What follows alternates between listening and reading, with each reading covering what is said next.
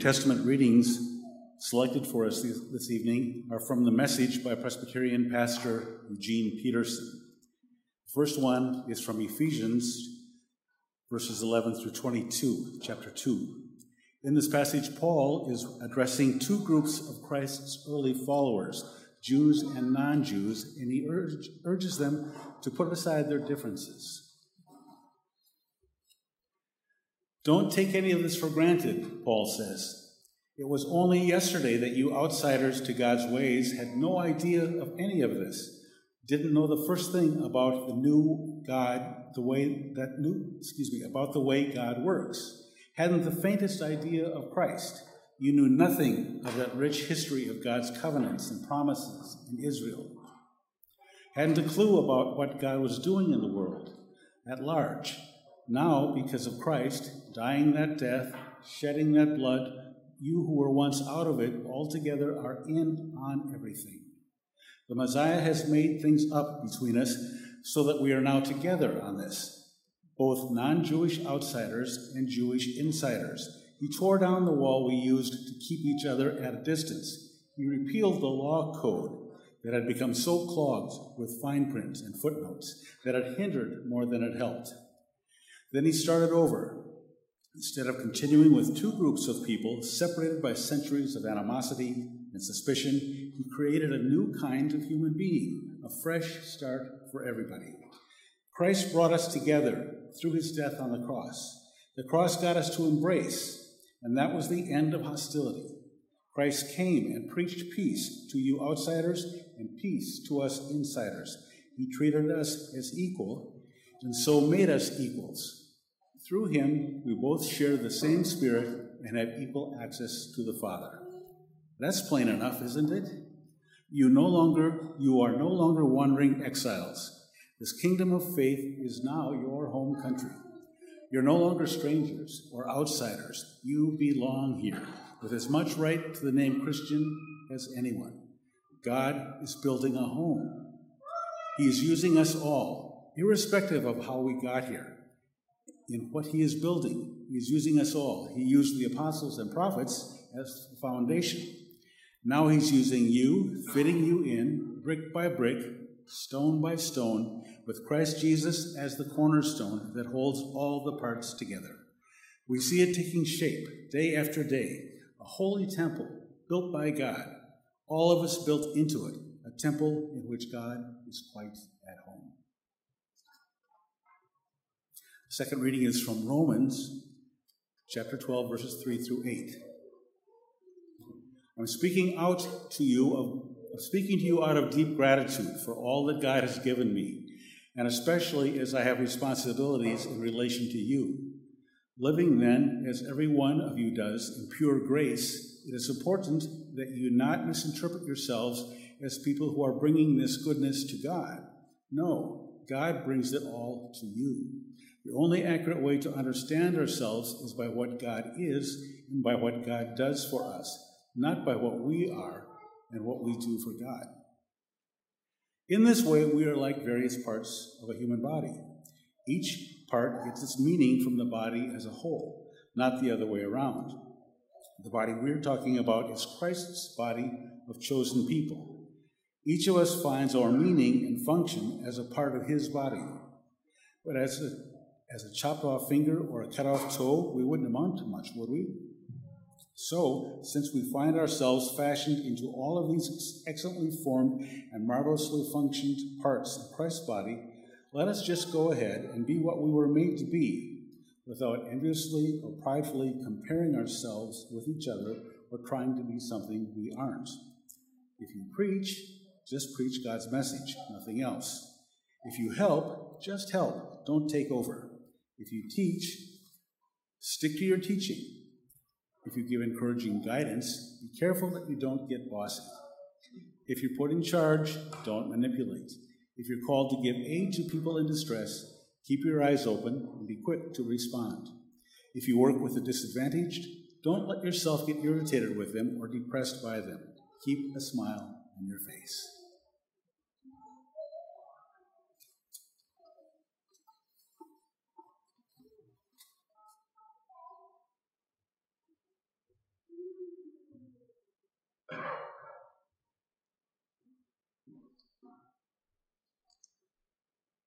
Our third reading comes from the book of Acts, chapter 2, verses 42 through 47.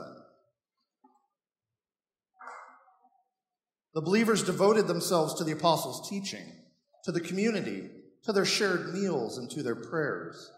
A sense of awe came over everyone. God performed many wonders and signs through the apostles. All the believers were united and shared everything. They would sell pieces of property and possessions and distribute the proceeds to everyone who needed them. Every day they met together in the temple and ate in their homes. They shared food with gladness and simplicity. They praised God and demonstrated God's goodness to everyone. The Lord added daily to the community those who were being saved.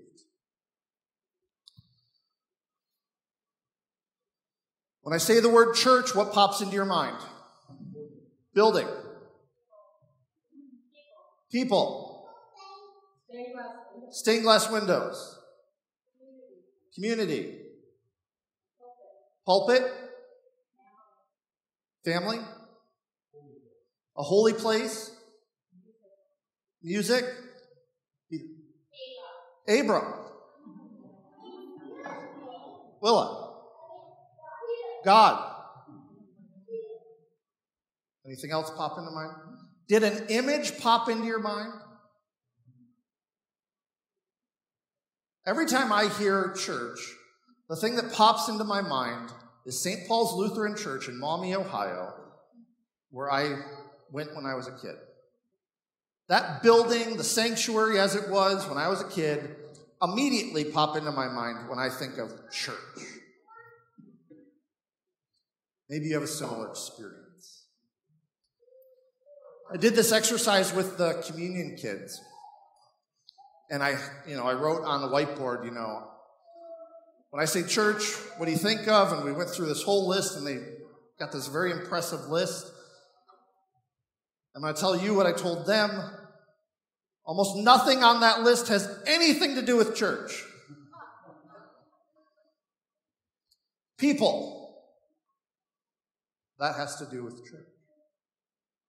God has to do with church.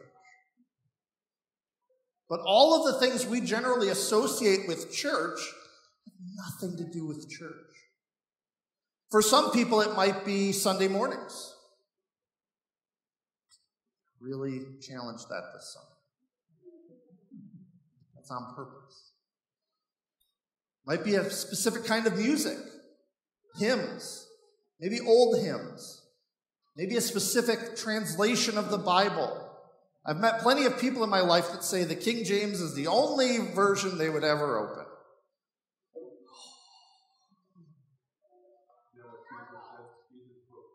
Well, yeah, Jesus had the King James Bible. You're right.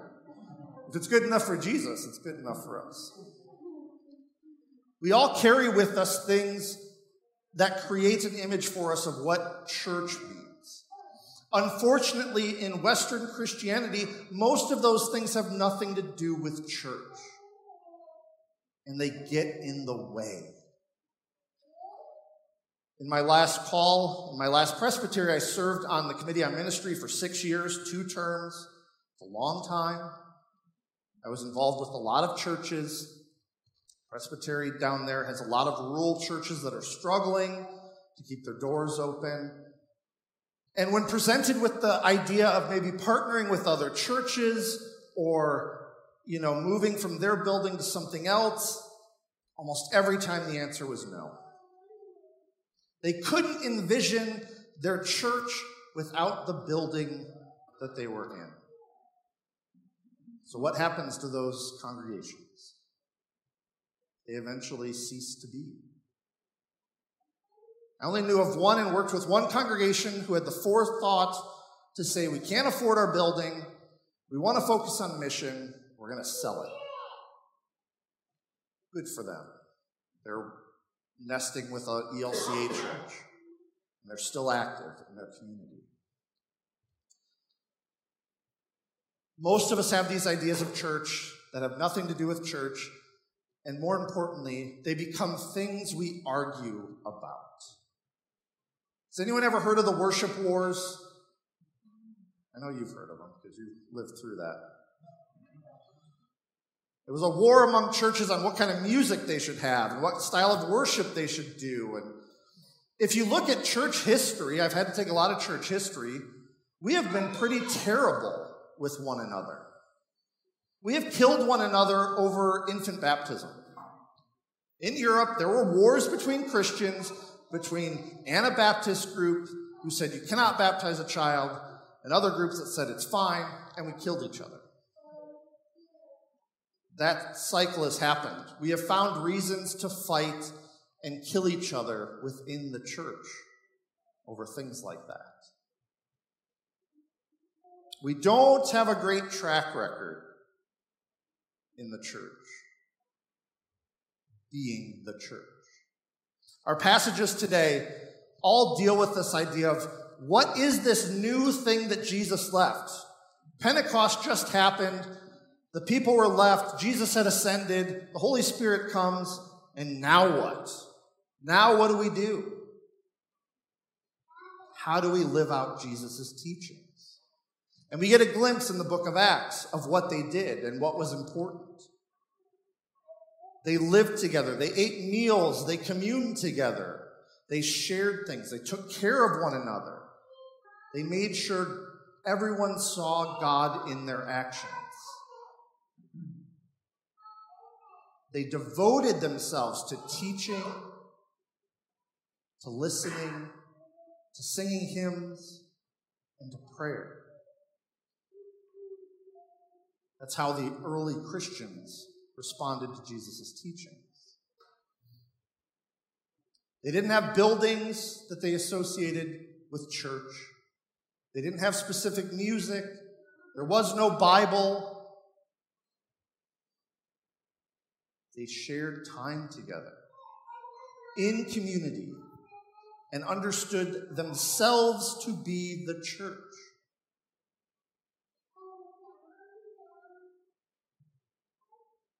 We all have preconceived ideas of church.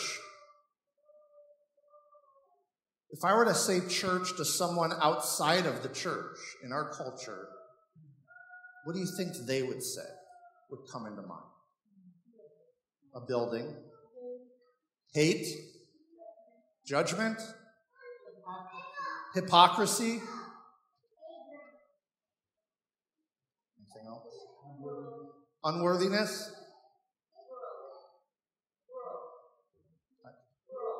Rules. Thank you. Yeah. Has anyone ever had a conversation with someone who either was part of the church or a church and no longer was, or had a lot of opinions about the church? Every time someone asks me what I do, I'm like,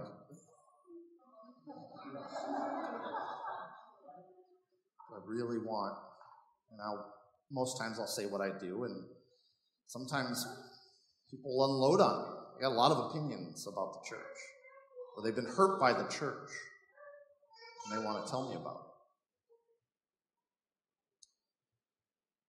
One of the problems that we're facing as the modern church is that we've gotten away with trying to decipher what it means to follow the teachings of Jesus, and we've become much more focused on preserving these wonderful institutions that we've built.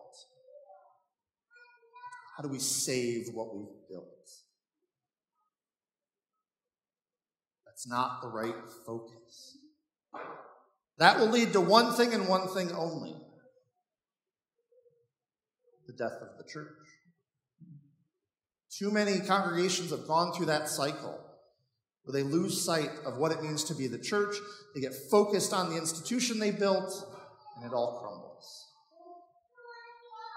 Over and over, we see high-profile megachurches and pastors who build these empires with hundreds of millions of dollars budgets and buildings.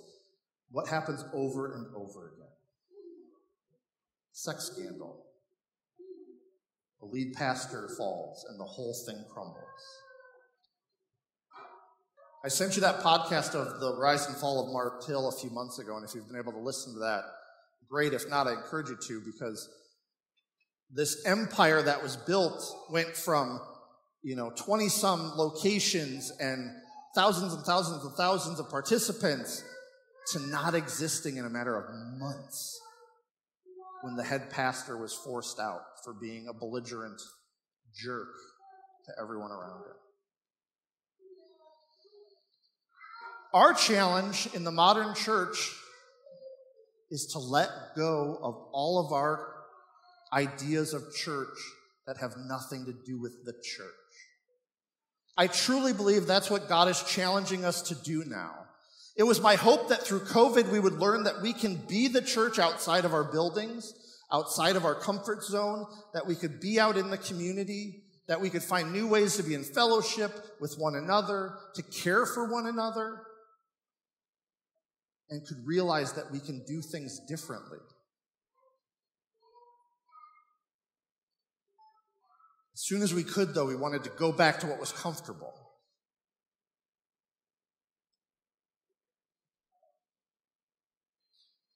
We have a lot we can learn from the book of Acts in how to follow Jesus' teachings. But it's going to require us to let go of a lot. We have to let go of this idea that to be the church means to be in power over other people. Too many people in the church are focused on that right now. We need to let go of the idea that church has to be at a certain time, or in a certain place, or with certain music, or with certain words, or with certain people leading it. We have to let go of those things. We have to reclaim our place as the church, because we are the church all the time. You never go to church. Strike that from your vocabulary. You are the church all the time. People can go to you. They could go to church. We don't go to church. We have to radically change how we think about these things. If we have hope to be agents of healing in our community, especially with the people who have been hurt and traumatized by people who claim to speak for the church. I have met far too many people who fit into that category, who were told horrible things, who were judged terribly, who were told they weren't good enough, they didn't fit, they weren't welcome. For too much of our history in the church, we have been too worried about being right and determining who's included and who's not. And if there's anything we can learn from Jesus' teachings, is that our job is to be the church out, teaching, showing God's love, ministering to people, taking care of one another, and being the kingdom on earth. That is our role. That is the purpose of the church. And there's a lot of worry about what's going to happen to the American church and the state of the European church. The church will be without us. Church will be just fine. The church is thriving in other parts of the world. The church is growing, not shrinking. We have to change how we think about it. And then we have to take the brave steps to be the church and to show people what the church truly is. And by doing so, we can heal broken relationships, we can bring healing to those who need it, and we can reclaim our place in this world.